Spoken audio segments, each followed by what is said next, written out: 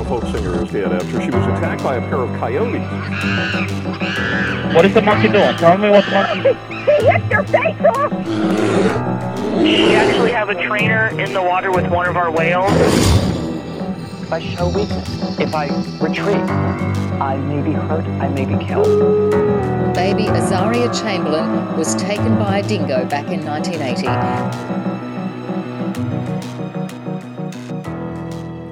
Hey there, hi there, hello there, and welcome back to Man. It is the only true crime podcast on the whole goddamn internet where all the killers are real animals, whether it's biting, scratchings, maulings, or clawings.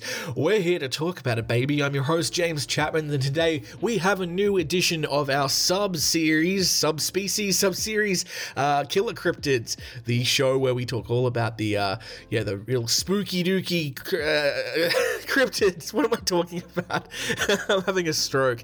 Cryptids in the world, all those mythological animals, those animals that we're not sure if they exist or not. And today we are talking about the Kraken. Of course, last week we did a whole episode on cephalopods, like octopuses and squids in real life that attack people. And today this is kind of like the spiritual successor to that episode. We are talking about one of the most famous cryptids of all time, the Kraken, a very unique cryptid because it kind of exists, like they, like for thousands of years there have been stories of these, giant tentacled sea monsters attacking ships, and then it turned out we discovered, later on in history that it kind of is true, like colossal squids and giant squids and all that could attack ships, probably not to the extent of what we're going to learn about today, but it does live in that sort of very unique place in the history and in the annals of cryptids. Like a lot of animals like this, like we didn't know that gorillas were real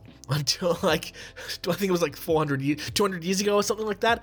They thought that was like a cryptid as well, like a mythical beast that heard stories of these big furry men that lived in the mountains and could rip you apart, but they didn't think it was real.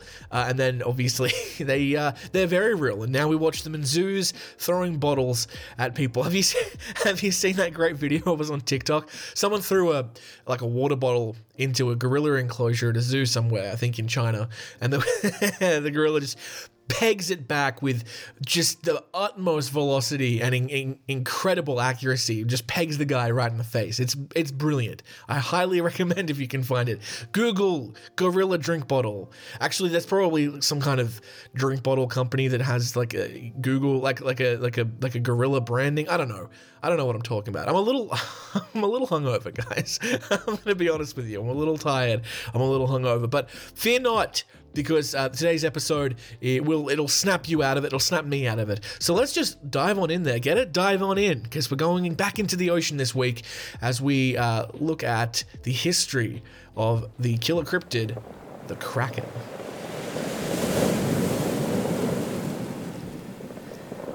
In the annals of maritime mythology, there's no creature quite as captivating and mysterious as the Kraken. With its massive tentacles, eerie allure, and its reputation as a harbinger of doom, the Kraken has embedded itself deeply into the collective human imagination. Emerging from the shadows of historical accounts and folklore, the Kraken's journey through time and culture offers a fascinating glimpse into the interplay between human curiosity, fear of the unknown, and the power of human storytelling. Now, the origin of the Kraken legend can be traced all the way back to the seafaring traditions of Northern Europe, particularly Scandinavia. One of the earliest written references to the Kraken appears in Ulos Magnus's Historia de Gentibus Septentrionalium, which essentially means Histories of the Northern Peoples. This was published in 1555. Magnus, a Swedish cartographer and historian, described a massive sea creature with tentacle-like appendages capable of dragging entire ships beneath the waves. This seminal work established the framework for the Kraken's evolution in subsequent centuries. Magnus's account drew from a rich tapestry of Nordic and Scandinavian folklore, where the seas held a prominent place in the lives of the people. These societies relied heavily on fishing and maritime trade, and often facing the treacherous conditions of the North Atlantic.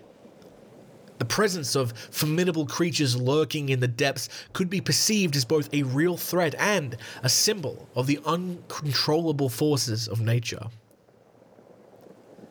Central to the Kraken mythology are its colossal size and fearsome tentacles.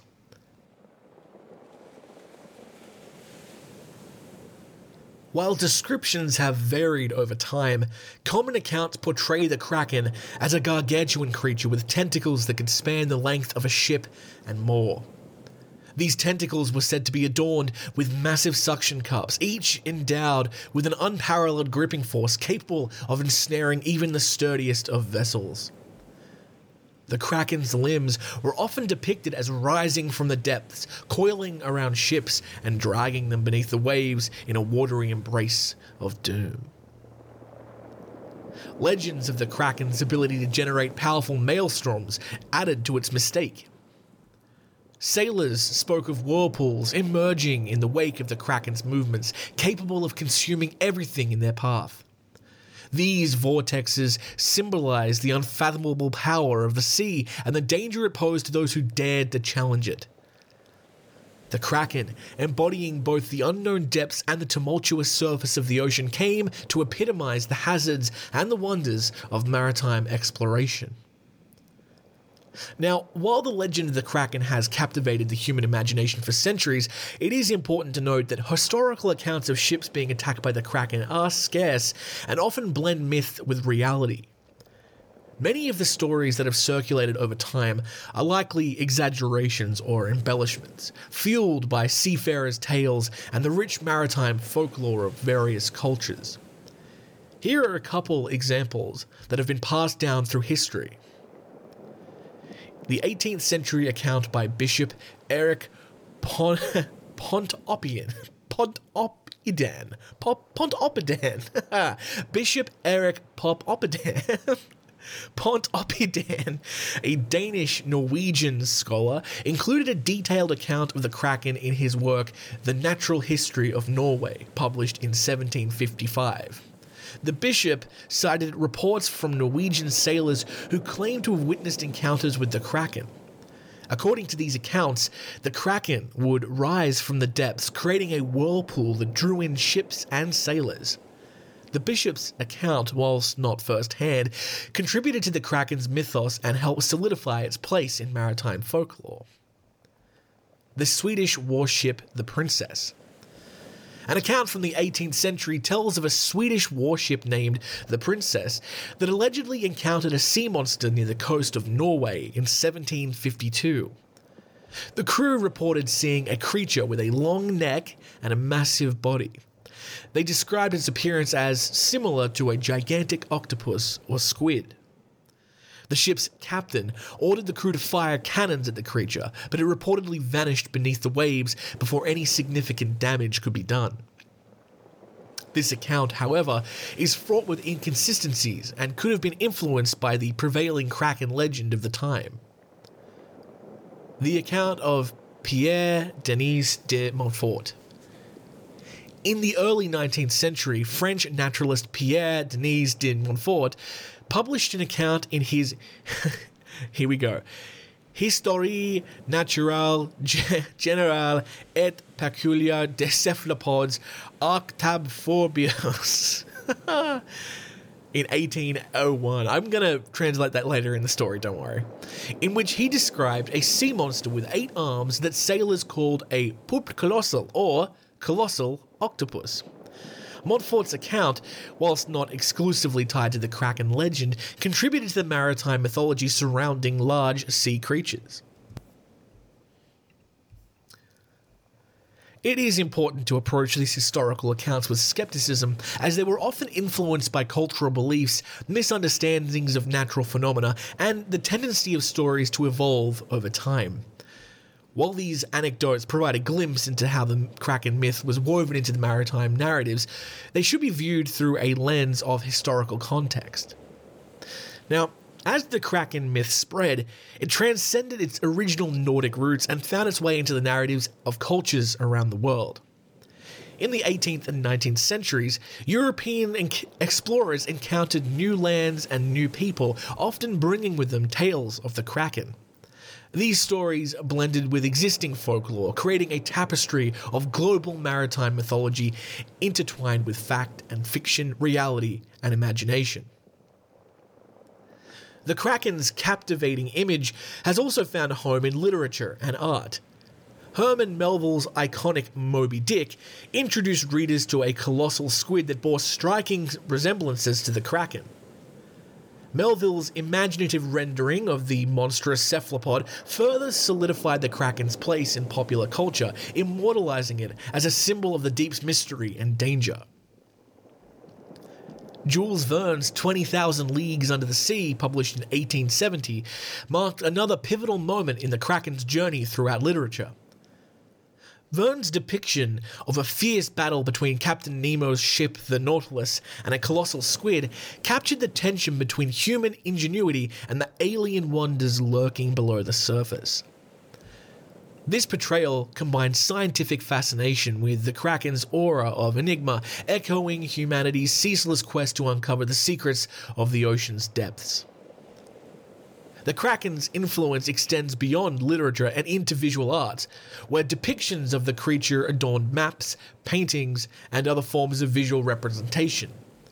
These artistic renditions serve not only as embellishments, but also as reflections on the cultural psyche, capturing humanity's simultaneous awe and trepidation towards the unknown. Throughout history, the Kraken has been a popular subject in visual arts, appearing in various forms of artistic expression, ranging from illustrations to paintings to modern digital art. These depictions often capture the awe, fear, and the mystery associated with the mythical sea creature. Here are a few examples of famous artworks that depict the Kraken. In the 1880s, The Kraken by John Tenniel was painted. John Tenniel, best known for his illustrations in Lewis Carroll's Alice's Adventures in Wonderland, created a dramatic depiction of the Kraken. In this artwork, the Kraken emerges from the depths, its massive tentacles coiling around a ship as sailors attempt to fend off the creature.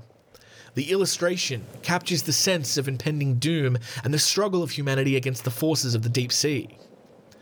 In 1801, Pierre Denis de Montfort, who we talked about earlier, a French naturalist, included an illustration of a Kraken attacking a sailing ship in his book, and I read the really long name before. The English translation is General and Peculiar Natural History of Octabfubiferous cephalopods.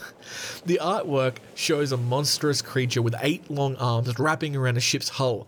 Montfort's depiction contributed to the maritime lore surrounding large sea creatures. This was entitled Kraken Attacking a Sailing Ship, and if you go on the Instagram where I post the notifications of all the new episodes, that is the painting I'm talking about, which is the most recent post that you'll be seeing on the Instagram.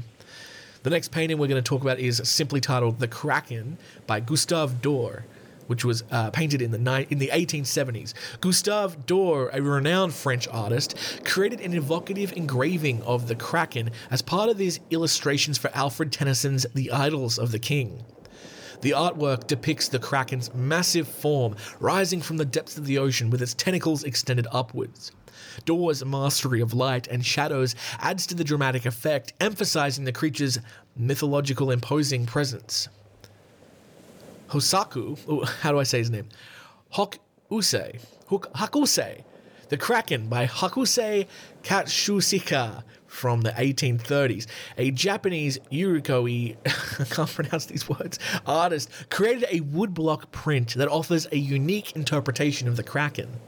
In this artwork, the Kraken is portrayed as a monstrous cephalopod with its tentacles curling around a ship. The artist's use of intricate details and dynamic composition captures the essence of the Kraken's myth and its impact on maritime culture. And finally, the most recent, Release the Kraken by Henrik Nordenberg from 2010. This modern digital artwork by Henrik Nordenberg portrays the Kraken as a dynamic and action-packed scene. The artwork features a fearsome kraken emerging from the depths to attack a ship as sailors scramble to defend themselves. The phrase, "release the Kraken," has become a pop culture catchphrase, further highlighting the creature's enduring presence in modern media. Now, these artworks, spanning different time periods and artistic styles, offer a glimpse into the ways the Kraken has been portrayed over the centuries, whether capturing the creature's omniscient presence, the struggle of sailors against its grasp, or the awe-inspiring mystery of the deep. These depictions reflect the enduring fascination that the Kraken continues to evoke in both artists and audience alike. The Kraken story continues to evolve into the modern era, finding new life in popular culture. Films, television shows, video games, and more have drawn inspiration from the Kraken's myth, reimagining it for a contemporary audience.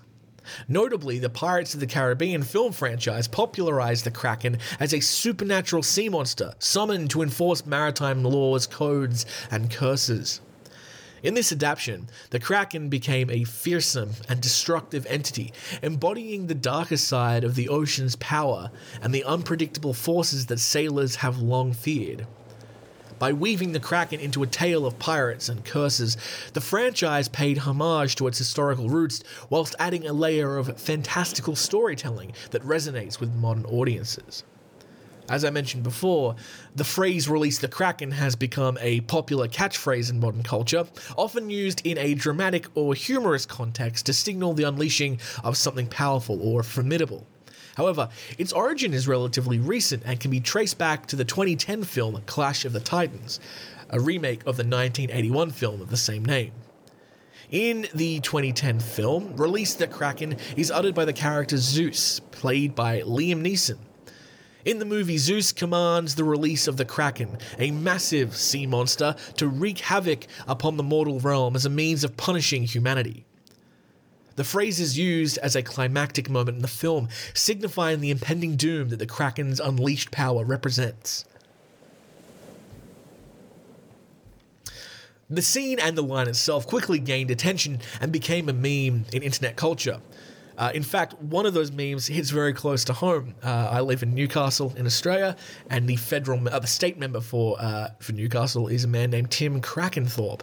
And so when he was running for his office, I think someone graffitied his office and made it say "Release the Krakenthorpe." And the Krakenthorpe was released. He was elected, although I'm pretty sure today he lost his cabinet position because he didn't declare some earnings or some property that he owned. So sucks to suck. Sorry, bud.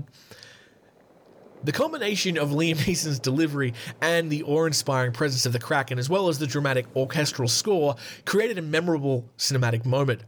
As a result, "Release the Kraken" entered the popular culture as a catchphrase used humorously and dramatically in various contexts. Now, beyond the myth, the fiction, and the art, there is an intriguing connection between the Kraken's legend and the real-world wonders of the deep sea. The existence of colossal and giant squids, deep-sea creatures with massive eyes, powerful tentacles, and an elusive nature, has fueled speculation that these animals may have contributed to the Kraken's mythology. Encounters with these creatures, especially in a state of decomposition, could have given rise to exaggerated accounts that were woven into maritime folklore. In recent decades, scientific exploration has yielded remarkable discoveries that add a layer of credibility into the Kraken's legendary attributes. The colossal squid, for instance, inhabits the deepest and darkest reaches of the ocean.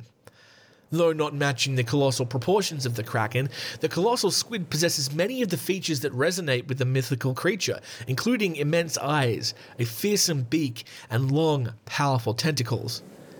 Now, while not often able to drag ships under the water, colossal squids do offer a glimpse into the kinds of creatures that could have inspired the Kraken's exaggerated attributes. The Kraken stands as a testament to the enduring power of myth and the interplay between human imagination and the mysteries of the natural world. Emerging from the maritime traditions of the Northern Europeans, the Kraken's myth has evolved over the centuries, shaping cultures and transcending its origins. It embodies humanity's simultaneous fascination with and fear of the unknown depths of the sea, serving as a symbol of the untamed forces that continue to stir our collective human curiosity. The Kraken's legacy extends beyond its mythic stature, offering insights into the intricate dance between storytelling and reality. As science continues to peel back the layers of the ocean's mysteries, the Kraken reminds us that while some of the legends featured find resonance in the natural world, its enduring allure is a testament to humanity's enduring need to explore, understand, and grapple with the world's enigmatic wonders. Whether a creature of pure fantasy or a reflection of real-world marvels, the Kraken remains an iconic symbol of the vast and mysterious depths that continue to beckon us into the unknown.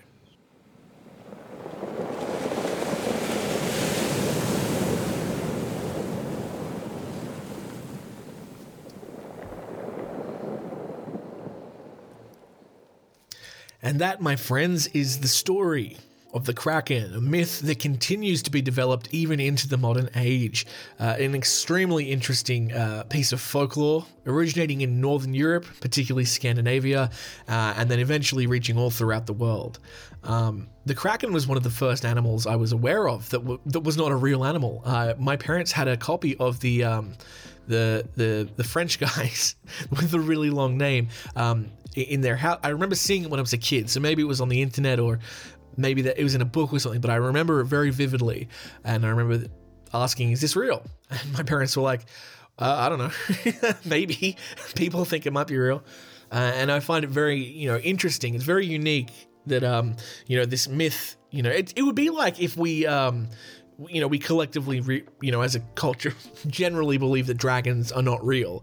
But it would be like if we went into a cave one day and there were just dragons, and there were dragons, and there had always been dragons. That would be the equivalent of what's going on with the Kraken. So yeah, really interesting. And it's really interesting how it ties back in with a lot of the stuff we talked about last week in the Attack of the Cephalopods episode. So if you haven't listened to that, definitely go back and listen to that. We talk about the reality of these sea creatures, these cephalopods, and what they actually have done. They have attacked ships, although not to the scale of the Kraken, of course. Guys, we're going to take a break now. We'll hear some messages and we'll be back. So sit back and have a break. This episode is brought to you by our amazing sponsors over on patreon.com. If you don't know what Patreon is, which I'm sure you're listening to a podcast, everyone's on Patreon. Patreon is a platform that allows you to support the art that you like. And we have a small but faithful little army of Patreon patrons. And in this little segment, we're going to shout them out. So first, I would like to say a big thank you to the delightful Dawn. And then I would like to say a great big thank you to I haven't planned these out in advance, Riley, who is ridiculously cool. And finally, I would like to say a big thank you to the marvelous Marcy, who is our newest sponsor over on Patreon. If you would like to join these wonderful human beings, you can do so if you head to patreon.com/maneaters. You can check us out. There's exclusive content that gets posted there, interviews, Q&As, early access to episodes. I will also flag what episodes are coming up in the future, and it's just a great way to communicate to me as well. You can send messages and we can have a chat, and it's all good. So head over to patreon.com/maneaters to see how you can support the show. All right, back to the episode. And we are back. Thank you again to everyone over on Patreon. Okay, we're going to do something a little bit different this episode because the Killer Cryptids segment just before was quite short, comparatively short, it was only about 15 minutes. We're going to do something else. I'm going to do a little mini cryptid, Killer Cryptid episode for you here, okay? So we're going to find cryptids who don't have as much information on them as, say, the Kraken or the Loch Ness Monster or the Mothman, little mini ones that have a little bit of, interesting culture, but not a lot of information on the internet readily available. So one of the ones that I've always wanted to cover is the Mongolian deathworm. There's just not a lot of information out there. So it's a good opportunity now to talk about it. It's kind of like our beastly biography over on the regular episodes, where we talk about an animal that we never really get a chance to talk about. We're going to do that now with the Mongolian deathworm. So, the Mongolian deathworm Deep within the arid and mysterious landscapes of the Gobi Desert, a creature of legendary proportions is said to lurk, a creature known as the Mongolian deathworm. With its vivid red color, serpentine form, and reputed deadly abilities, this cryptid has captured the imaginations of adventurers, cryptozoologists, and enthusiasts for generations. As a cryptid, the Mongolian deathworm resides at the crossroads of folklore, myth, and potential reality, weaving a narrative that speaks to humanity's fascination with the unknown and the uncharted. The Mongolian deathworm's origins can be traced to the myths and stories of the indigenous people of the Gobi Desert, particularly Mongolian nomads. Known as the Olgoi Korkoi in the Mongolian language, the creature is described as a large, bright red worm-like entity that can grow to be around 2 to 5 feet in length and up to a few inches in diameter. The creature is said to have a distinctive, rough, and wrinkled skin that is reminiscent of a dried animal's carcass. What distinguishes the Mongolian deathworm from other cryptids is its reputed ability to kill its prey or even humans by releasing an electrical discharge or toxic substance. It is said to emerge from beneath the desert sands during the summer's hot months, particularly after heavy rains when the ground becomes moist. I love that word, moist.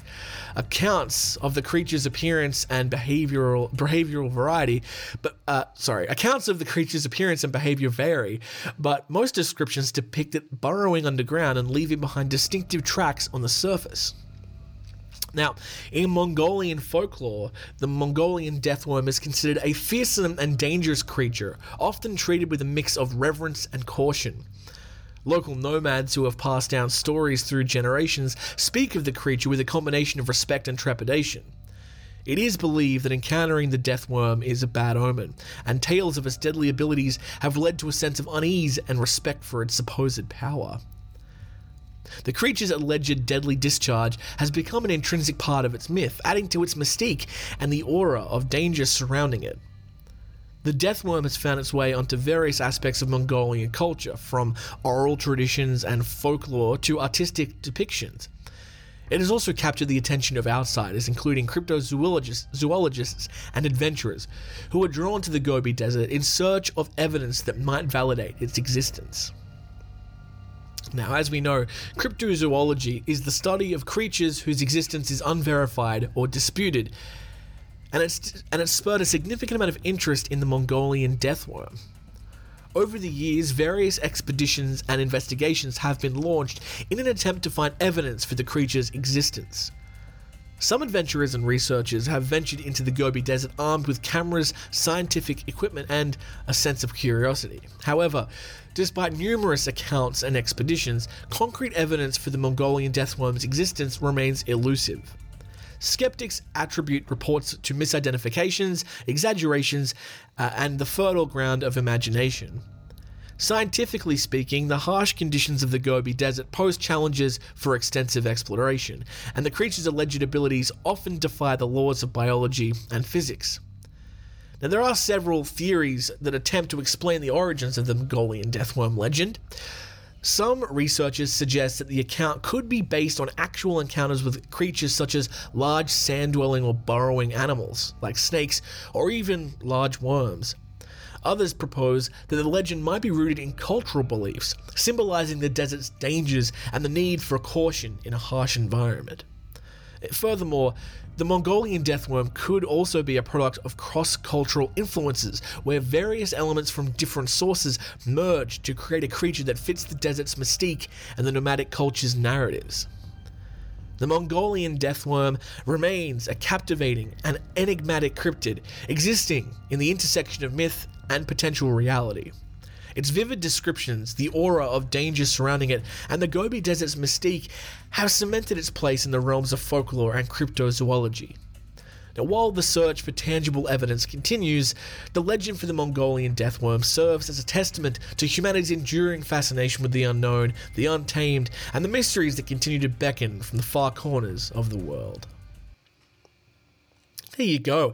A second killer cryptid in this episode. You are lucky. You are lucky little devils, aren't you? What have you ever done for me? Apart from listen to my episodes and give me a platform and provide me with a lot of joy throughout my week. What have you done apart from that, huh? Okay, moving on, guys. Final segment of the day. Again, we're doing something different. It's a very different episode. I was searching for maybe some killer cryptid news, maybe some cryptid sightings, maybe someone saw the Loch Ness Monster or a Bigfoot or something like that. But I happened to come across an article posted this year, which is a cryptozoology quiz. So I thought we might do that live on air. Well, it's not live. You're listening to this later, but I'm doing it live. So yeah, cryptozoology quiz. I'm not a cryptozoologist. I'm not an expert in anything, which I think we've been clear about many times in the show. But let's see how we do. I'll read you the questions and then give you a second to answer them, and then I'll answer them, and I'll tell you if I'm correct or not. So here we go. 20 tricky questions about the fascinating field of research that blends science and mythology, as researchers attempt to uncover the truth behind legends and folklore surrounding legends such as the Bigfoot, the Chupacabra, and the Yeti. Okay. Are you ready for question 1? Good. Question 1. Who coined the term cryptozoology? Was it Bernard Heuvelmans, Carl Schuker, or Loren Coleman?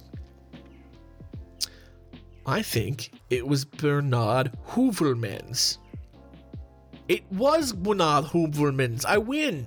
Only 19 to go. In what year was the International Society of Cryptozoology founded? 1952, 1982, or 1892? What do you think? 52, 82, or 1892? I reckon 52. That's my guess. Incorrect. 1982 it was. The most recent one. There you go. Did you get that right? Question 3. 3 is tres, right? In French and Spanish. I don't even know. Okay. Question 3. What is the name of the famous Loch Ness Monster sighting by George Spicer and his wife in 1933? Is it the doctor's photograph, the doc's photograph, similar but different, or the surgeon's photograph? Now, I think I know this. I'm pretty sure it's the surgeon's photograph. I am right. I am correct. It is the surgeon's photograph. Hooray. Okay, so far, 2 out of 3. Not bad. Oh, here we go. This one is very relevant. Number 4. The Kraken is said to appear in the seas off the coast of which country? Morocco, Norway, or Greece? If you get this wrong, I'm very disappointed. It is, of course, Norway. We knew that. Number 5. What is the name of the shape-shifting creature said to live in Scottish folklore? Is it the Kelpie, the Nahuelito, or the Yakumama? I don't know. I thought the Kelpie was like a horse-fish thing, but it's kind of the only one that it's the only one I've heard of. So I'm gonna go Kelpie. Okay, what do you reckon? Kelpie, Nahuelito, or Kakumama? I'm gonna go Kelpie. Correct. It is the Kelpie. All right, there we go. Not doing too bad. I think I've only got 1 wrong so far. Okay, question 6. What is the name of the Cornish moor that is famous for sightings of a beast? Is it Bodmin Moor, Goss Moor, or Davidstrom Moor? I have never heard of any of that. It's just a guess at this point. Let's go Goss Moor. That's Goss Moor. Incorrect. Bodmin Moor. Damn. Okay, well there you go. Question 7. What is the name of the water creature said to live in rivers and lakes of Japan? I don't know this one. Is it A, Kappa, B, Kipu, or C, Kepi? Kappa, Kipu, or Kepi? I'm gonna guess Kipu. Incorrect. Kappa. Damn it. Okay, now the wheels are falling off. What is the name of the giant ape-like creature that lives in the Himalayas? The orang pendek, Mingwa, or Yeti? It's Yeti. Oh, that one's easy. It's definitely Yeti. Okay, it is the Yeti. What is the name of the creature that is said to be a hairy humanoid cyclops found in the Amazon rainforest? Damn, this is weird too. Mapinguara? Let's see, Mapinguara, Chon, or Yakumama? Yakumama again. That was from a question before. It's come back again, so maybe we go Yakumama, because I don't know. Incorrect. Damn it. Mapingari. That's the one. Mapingari. Okay. Question 10. What is the name of the creature said to be a giant ape found in the Pacific Northwest region of the United States? Sasquatch, Yeren, or Orang Pendek? I'm pretty sure it's Sasquatch, but I kind of thought Sasquatch was like a Canadian thing. But maybe it's the US. I think I'm thinking of Sasquatch because like being Canadian because of Wolverine. Like, because this is me nerding out for a second. Wolverine was in a superhero group in Canada called like Alpha Flight, I think it was called. And in that team, there was like a superhero named Sasquatch, and he basically was just like a Sasquatch. I'm going to say Sasquatch. It is Sasquatch. Okay, very good. All right, here we go. In what year did the term cryptozoology first appear in print? 1818, 1959, or 1895? I'm gonna say 1818, the earliest one. 1818. Oh, incorrect. It was the latest one, 1959. Wow, that's the first time cryptozoology came up in print. 1959. That is very recent. Damn. Okay, I'm completely wrong. Not doing too good today, guys. Okay. Question 12. What is the name of the creature that is said to be a giant winged creature found in North America? Well, actually, this is interesting because there could be multiple answers here. A, Mothman, B, Thunderbird, or C, Pterodactyl. Now, is this a trick question? Because the creature that's said to be a giant winged creature in North America, Mothman is supposed to be a giant winged creature in North America, but so is the Thunderbird, and the pterodactyl was a real animal that I think was in North America that is extinct. I think they want us to say Thunderbird, but it could be more. I'm going to be really annoyed at this because this question is kind of poorly. I'm going to say Thunderbird. Correct. Okay, but that's weird because Mothman is also supposedly a giant winged creature that was found in like Virginia. So, okay, well there you go. Thunderbird. We might have to do Thunderbird on the next Killer Cryptid episode. All right, question 13. Got 7 more to go. Hold on. Here we are. In German folklore, oh god, German folklore, it's gonna get fucked, guys. In German folklore, what is the name of the creature that is said to be a cross-various animal, often including a rabbit, a squirrel, or a deer? Is it the Wolpertinger, Chupacabra, or the Pugwudgie? Pugwudgie, that's a cute name. Wolpertinger. I kind of said that in like a bit of an Indian accent. I'm trying to say them in German accents to see which one sounds right. Wolpertinger, Pugwudgie. I can't do it. It sounds Indian. Chupacabra. Okay, I think it's the first one. I think it's Wolpertinger. It's correct. It is. What's a Pugwudgie? That's cute. Let's look that up later. This is giving me a lot of ideas for episodes. Okay, question 14. We're nearly there. What is the name of the creature that is said to be a vampiric creature found in Latin America? Is it A, the Chupacabra, B, the Selma, or C, Minhocao? It's Chupacabra. We've done that before. Chupacabra, yay! Chupacabra is weird though because like we spoke about it at length. I think on like the first Killer Cryptids episode or like maybe the second. Chupacabra, like there's very different interpretations of that legend. But anyway, there we go. Okay, 15. 5 to go. We've done this one before too. In British folklore, which of these is a name for a phantom dog-like creature? The Ningen, the Black Shark, or the Champ? It's the Black Shark. I knew that one. We've done a Black Shark. That was suggested by a fan of the show. I'm blanking on the name right now. I'm so sorry. But yeah, there you go. Look at us go. Look at us go. You and me. Okay, 16. Which of these is a beast named after the former French province where it's been spotted? We've done this one too. The Beast of Brittany, the Beast of Gévaudan, or the Beast of Normandy? It is The Beast of Gévaudan. Of course, that was one of our very early episodes. I don't even think it was a Killer Cryptid episode at that point. It was just a regular Man-Eaters episode. We believe that the Beast of Gévaudan was a wolf or some kind of wolf-dog hybrid or even like a wolf-hyena hybrid is a potential theory. Okay. Question 17. What is the name given to the two-legged flying creature that is said to inhabit the forest of states in the northeast of the USA? The Jersey Devil, the Mothman, or the Wendigo? I'm pretty sure that this is the Mothman. The Jersey Devil, we've covered, does not have wings, apparently. It doesn't fly, at least. And the Wendigo doesn't fly either, so I think it's got to be the Mothman, right? Oh, they're saying it's the Jersey Devil. Does the Jersey Devil fly? Is Virginia in the northeast? I guess it's like kind of more southeast. Because the Mothman is a two-legged flying creature that inhabits forests in Virginia in the USA. Oh, okay, interesting. That one surprises me. I really thought it was Mothman. Okay. In which country might you find the ape-like creature known as the Yowie? Australia, South Africa, or Costa Rica? This one's easy for me. It's Australia. We have these little...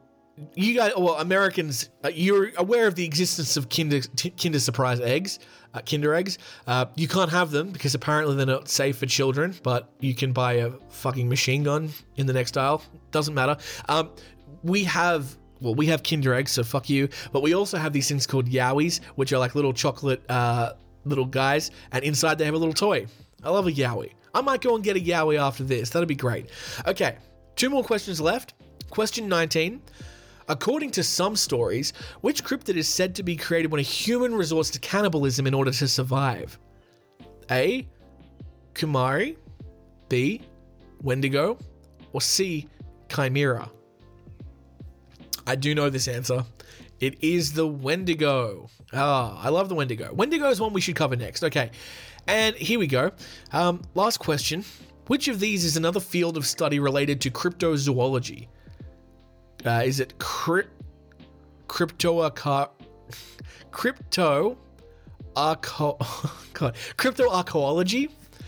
cryptoheliology, or cryptobotany?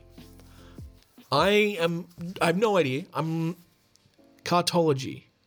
Well, cartology is maps. We can work this out.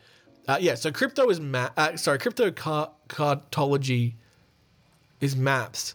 So that doesn't seem right.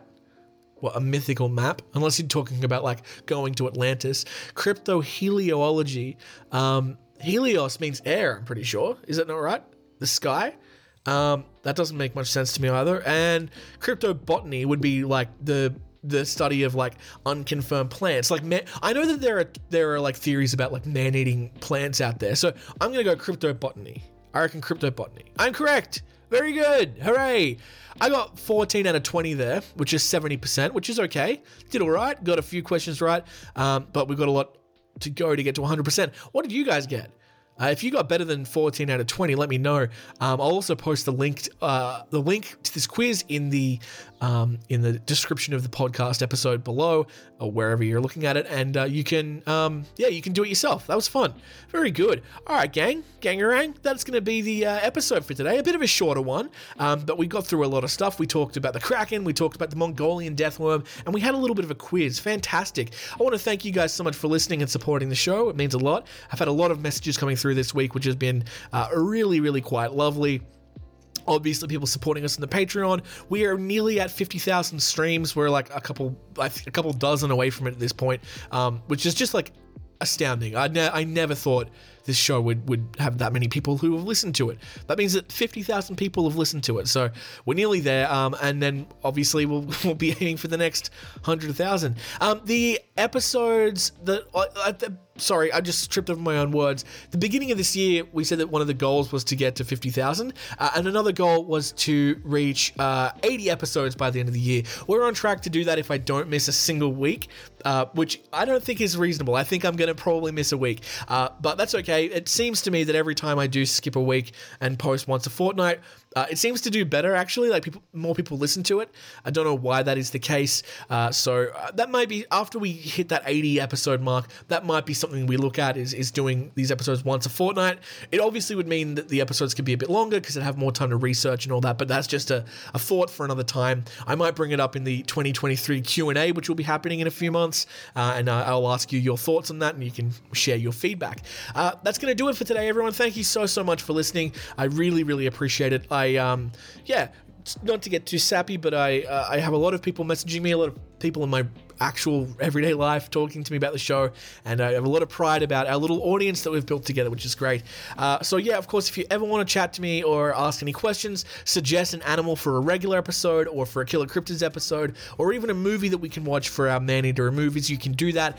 Best way is to reach us on Instagram at Man-Eaters Podcast, or at Jimothy Chaps, that's me as well. You can also send an email if that's more your speed, maneaterspod@gmail.com. We do have a Facebook, facebook.com/maneaterspod, and there is a YouTube channel, but I think it's under my name, James Chapman. So have a great week, everyone. Please stay safe, because as we've learned, oh boy, it's a jungle out there.